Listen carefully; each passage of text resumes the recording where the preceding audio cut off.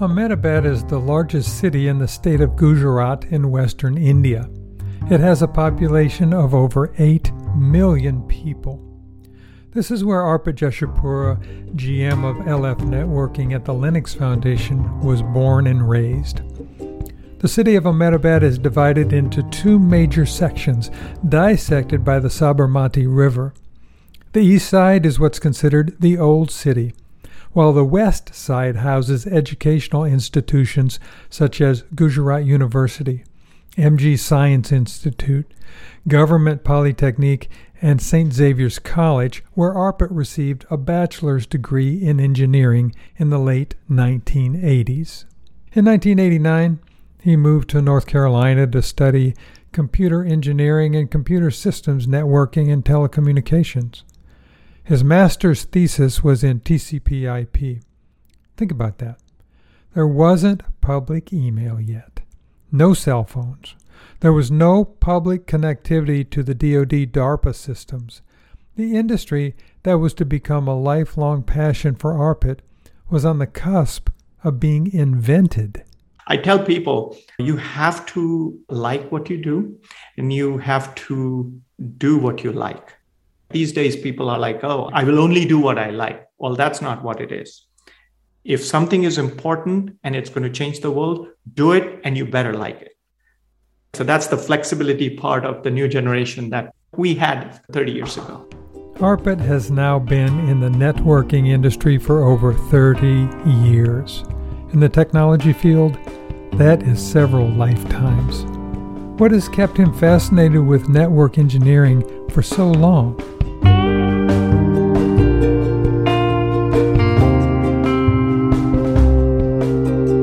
You are listening to the Untold Stories of Open Source, this week coming to you from the Linux Foundation office in New York City.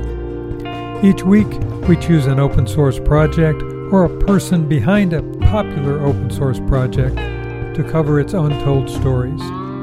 Since you work with open source, and you do whether you know it or not, you're in the right place. Stay with us.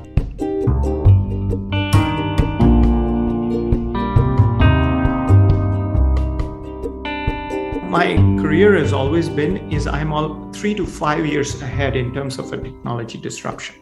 I like working on things that would show up 3 to 5 years after I work on it. That allows me to shape that market, that technology, and that whole industry. Arpit Joshipura's path to an engineering career was pretty straightforward. Immediately after graduating from North Carolina State University, he took an internship with Bell Laboratories. From there, it was meeting the right people at the right time to continue his journey into connectivity networking. I had the honor of working very closely with all the fathers of connectivity. I worked with Dr. Larry Roberts, one of the creators of Internet. In one of my startups, I worked closely with Vint Cerf, who is also attributed as inventing the Internet on the Internet side. On the mobile side, I worked with Dr. Jan Udenfeld when I was at Ericsson. I've always been around the inventors, and that's what kept me going from sort of school to Internet, mobile phones, connectivity. And then lastly, I worked with the inventor of the compute world, Michael Dell, right? It's like these geeks really fascinate me. Moving directly into a work environment directly after school taught Arpit a few lessons. First, the courses were very accurate, very appropriate, and very modern. However, there are things that are not able to be taught, such as working in a proprietary environment. At Bell Labs, there was no C, no C++, no Java, or general programming languages to work with. They had invented Protel, a high-level programming language designed specifically for telephony applications. Because this was a new proprietary language, he had to start from scratch. The other thing he had to learn on the fly was how to work with people. What is not taught at college is the organizational people soft skills, and that you have to learn. Arpit worked on a variety of projects with his team, including writing the code for call waiting and 911 interruption. He became a manager in 3 years, a director in 5. He also took a hard look at the intersection of what, at the time, was called packet switching.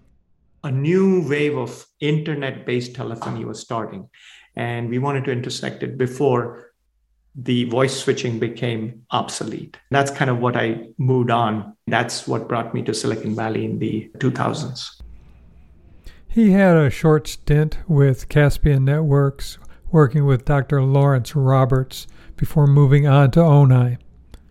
The new focus was on the optical world, which was used to control high data traffic at a global scale.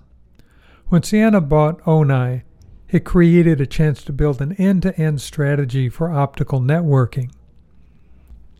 Still, he was working within a system with no room for open source, even though there were standards that could be used to interoperate between peer vendors. It started as a loosely interoperable set of modules across different companies, but not open source. So no one wanted to experiment.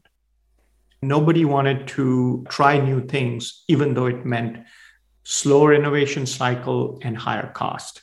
So we just kept going. In the optical networks, we kept going in the internet transport networks. Networking is 20 years behind compute when it comes to open source. We were completely proprietary and completely within standards-based, so not even open source, open standards-based. It's just in the last 8 years when networking became completely open sourced. Now it has come in full pendulum and it's gone completely open across the globe. While working at Ciena, Arpit received a call from the CEO of Redback. Not only was it an offer to transition to a new company, it was a transition to a new concept. He went from working on connectivity technology to routing technology. Redback was coming out of bankruptcy. They saw Arpit as someone who had managed a transition of a technology in a company into a larger market through a very strong acquisition. He was seen as a visionary product market executive that could turn companies around and help with an exit. Through a change in product and marketing strategy, within 3 years, Redback was able to come out of bankruptcy and be purchased by Ericsson for $2.1 billion. If you look at that transition, the next big thing that was coming up was the open networking, and that's what got me to Force 10, which was sold to Dell. And at Dell, I started working on the early incarnations of open source, and now I'm here. Arpit's transition to a new company follows a consistent pattern of staying for 3 to 6 years and then moving on to the next challenge. There's a reason behind that. It has to do with personal growth more than it has to do with dysfunctions of a company. It is tough to expand a role in an enterprise, a large enterprise, right? You're bucketed within a BU, or you're running a BU, or you're running a business unit that does certain things. You can't just do it all. I don't know about you, but when I think of people who run large technology companies, I don't think of them as techies or geeks. They're perceived as the business end of the equation. Arpit's experience working with people like Michael Dell has taught him differently. I remember the first time he was doing due diligence on Force 10. We were trying to sell to Mike. He came in my labs. We were explaining the whole innovation that we had done on hardware and software. He picked up the board and he looked at it and he said, you know what? You have put in 2 more chips here. That's kind of the techie he is. I'm like, yes, that is true, but that is for reliability. And he's like, yeah, but that will cost you more. So redesign. He has not seen the board, but he looked at the board and he said, you put in 2 more chips. That kind of a CEO is very tough to get by, right? When it's no BS, right? He knows exactly what things are. Arpit's perception extends to most senior executives. They tend to remain hands-off, but they know what they're talking about when it comes to the technology. Senior execs are the public voice of the company, and they go by a script because there is the possibility it will move the stock market. At Dell, Arpit started working with open source. The team actually wrote the first press release on open networking. A few of the projects that got started at the Linux Foundation were a result of Arpit supporting the transition from Dell. My product was the first product that was called open networking. We were one of the first ones to start and contribute what is called Open Daylight and Sonic. After Dell, he went to another security startup because security was hot at that time. That was a short run. He was hired to find the product market fit for Series A to Series B funding. The company had legal issues, so they concentrated on maintaining engineering in stealth mode. That's not his sweet spot, so he started looking around and decided to focus on something that could change and disrupt the industry. That's when he talked with Jim Zemlin about joining the Linux Foundation. There's a different mindset when moving from a commercial background into a community-based open source environment. It's a very different mindset. What we have done is over the years, since I work with lots of the VCs here in Silicon Valley, we have slowly been able to educate them that open source is actually a good thing for venture capital. Because historically, they always said, why are you going to give away your business? And then my multiples are less. And I think that mindset has changed now because what they're seeing is you can get 90% of the code, that's the plumbing layer, for free. If you contribute back, you even are better off as a leader. And then you differentiate on the 10, 20% and upsell. It's like we said, 80% is commodity or plumbing code, 20% is differentiated. Similarly, I would say 60% of open source is code, 40% is culture. So you get faster time to exit. Did you catch that? 80% is a commodity layer, a layer that can be worked on together for the betterment of the community, a layer that we should be able to share. Your company can focus on the 20% of the stack that is your differentiator while contributing and helping define the commodity layer. People are starting to understand that open source can make money. Arpit has done the cost models and has developed a calculator to verify that if you participate and lead an open source networking sub-foundation, your ROI can be 1,200% of your investment. It's not even like 2x, 3x, 5x. It's huge. It's just a multiplier effect, and it's significant if you show leadership. When Arpit joined the Linux Foundation, there was a specific issue he was asked to tackle right away. We'll take a look after the break.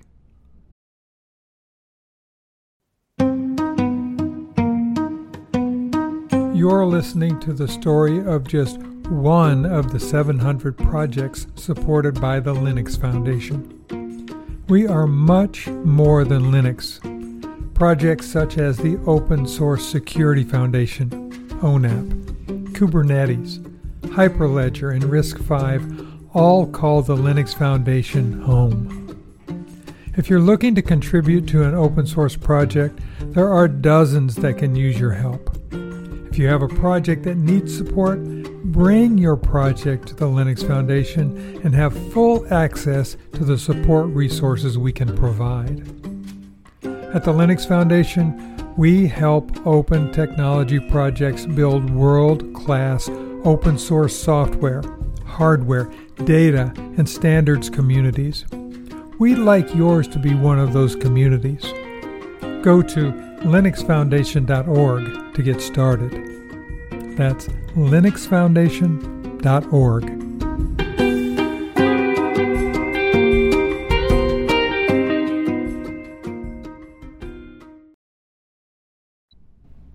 When Arpit joined the Linux Foundation, there was a specific issue he was asked to tackle right away.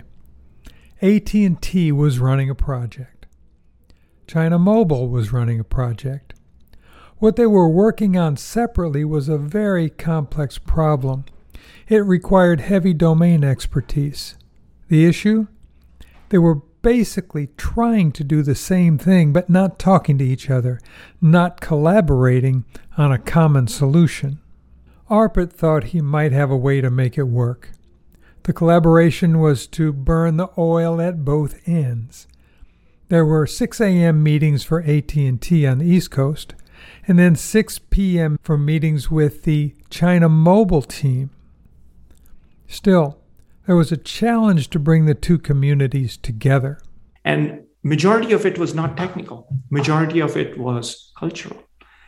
We were able to penetrate that because here in US culture, we tend to speak more, listen less. In China, they listen more and speak less for language barriers. So what was happening was, because they were not speaking, we thought, oh, they got it, they agree, and they didn't. That was the beginning of a lot of back and forth to create a standard. PowerPoints were being exchanged and documents were created and agreed upon to nail down the specifics. That's what created ONAP, the Open Networking Automation Platform. It's now the de facto standard for 5G platforms for major global carriers, including AT&T here in the United States. Clearly, what I've seen is it's really around the cultural collaboration in open source and not just the code. That is very critical. Networking and Edge and IoT is Arpit's domain at the Linux Foundation. Open source engineers have a very different culture than the Linux teams. He sees the Linux kernel team as more of the pizza and basement type. They would code for a hobby and living and their own enjoyment versus networking engineers who work on enterprise open source. The networking open source community is extremely well disciplined, very professional. You have to understand the culture of the global nature to match your priorities and get work done. There are also the personal family issues to work through when focusing on an international collaboration.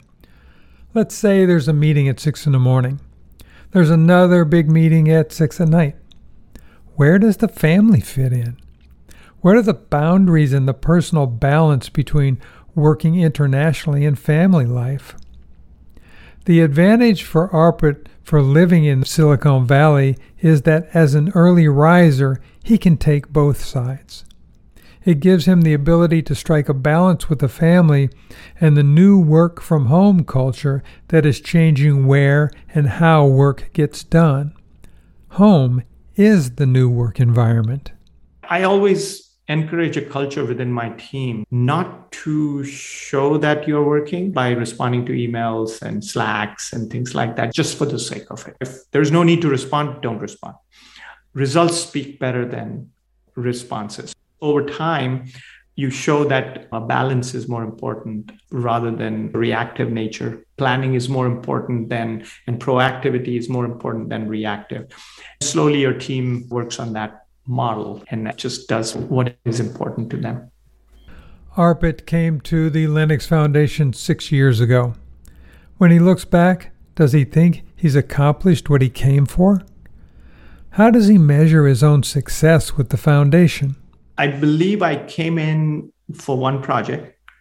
I'm running over 50 now. The revenue and the budget that I was responsible for has almost gone 5 times than what I joined.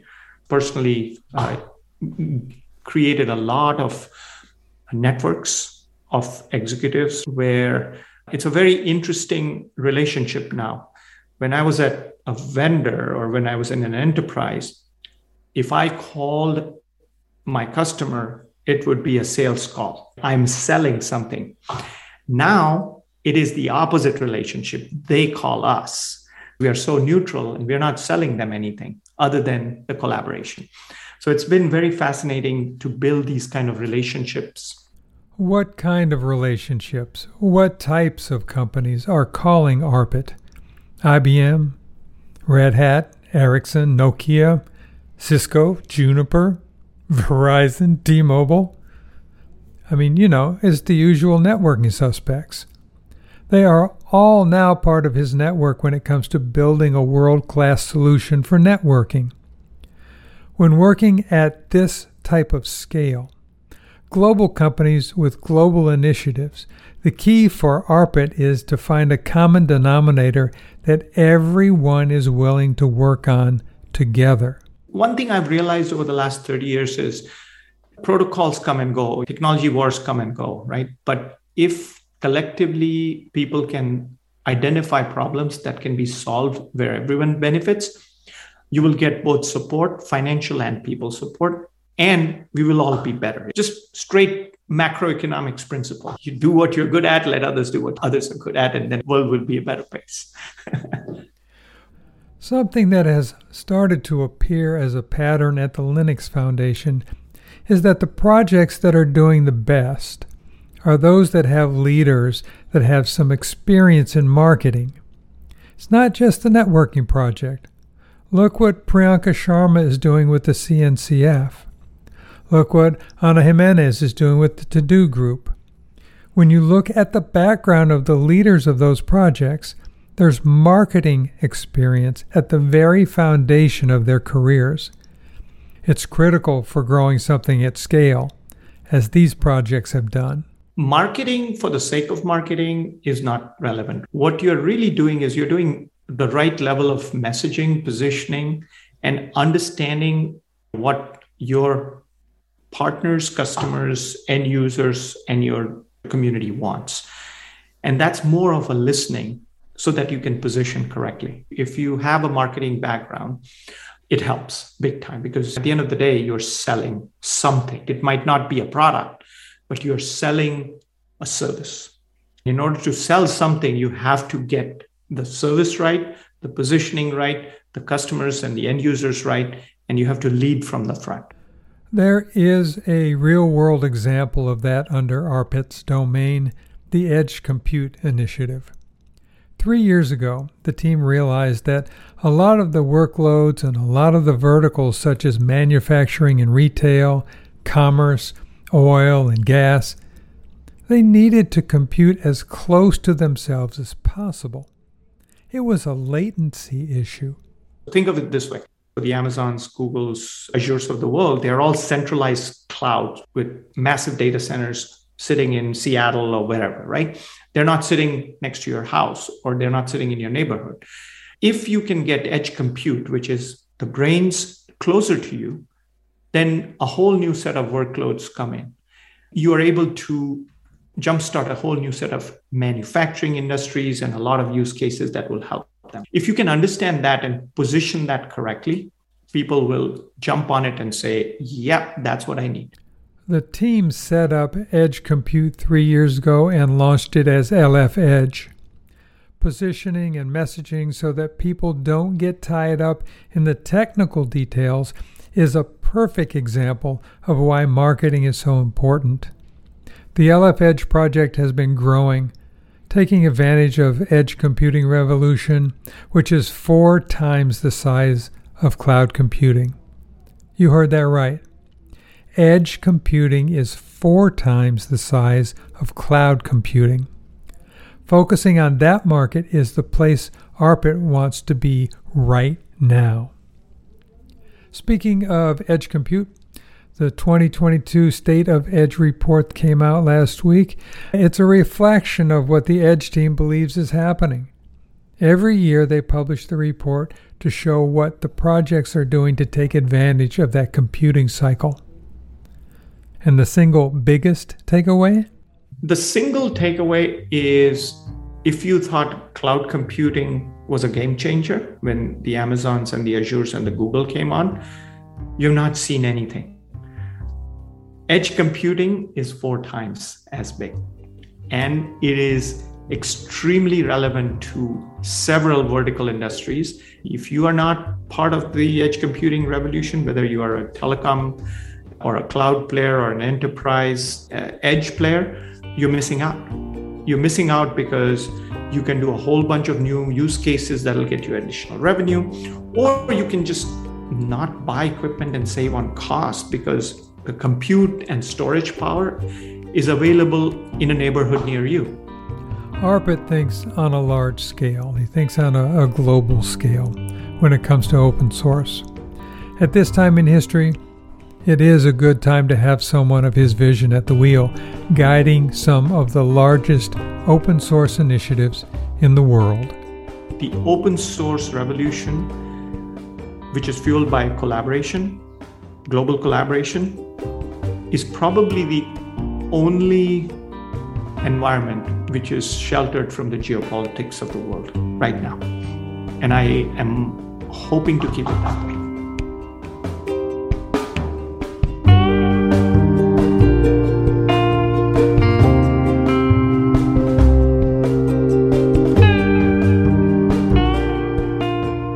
Our program today was created with help from the team at the Linux Foundation, including James McLeod from the Phenos Project, Chip Stewart for promotional management of the series, Melissa Schmidt for graphic design and cool logo, Noah Lehman helping with social media promotions. Music courtesy of Blue Dot Sessions. Our website, where you can listen to all of the episodes of the Untold Stories of Open Source completely ungated and free, can be found on our GitHub project or wherever you subscribe to your favorite podcasts. Speaking of subscribing, we'd very much appreciate you smashing that button and becoming part of our 7,300 downloads and climbing community. I'm Mark Miller, back next week with another untold story of open source.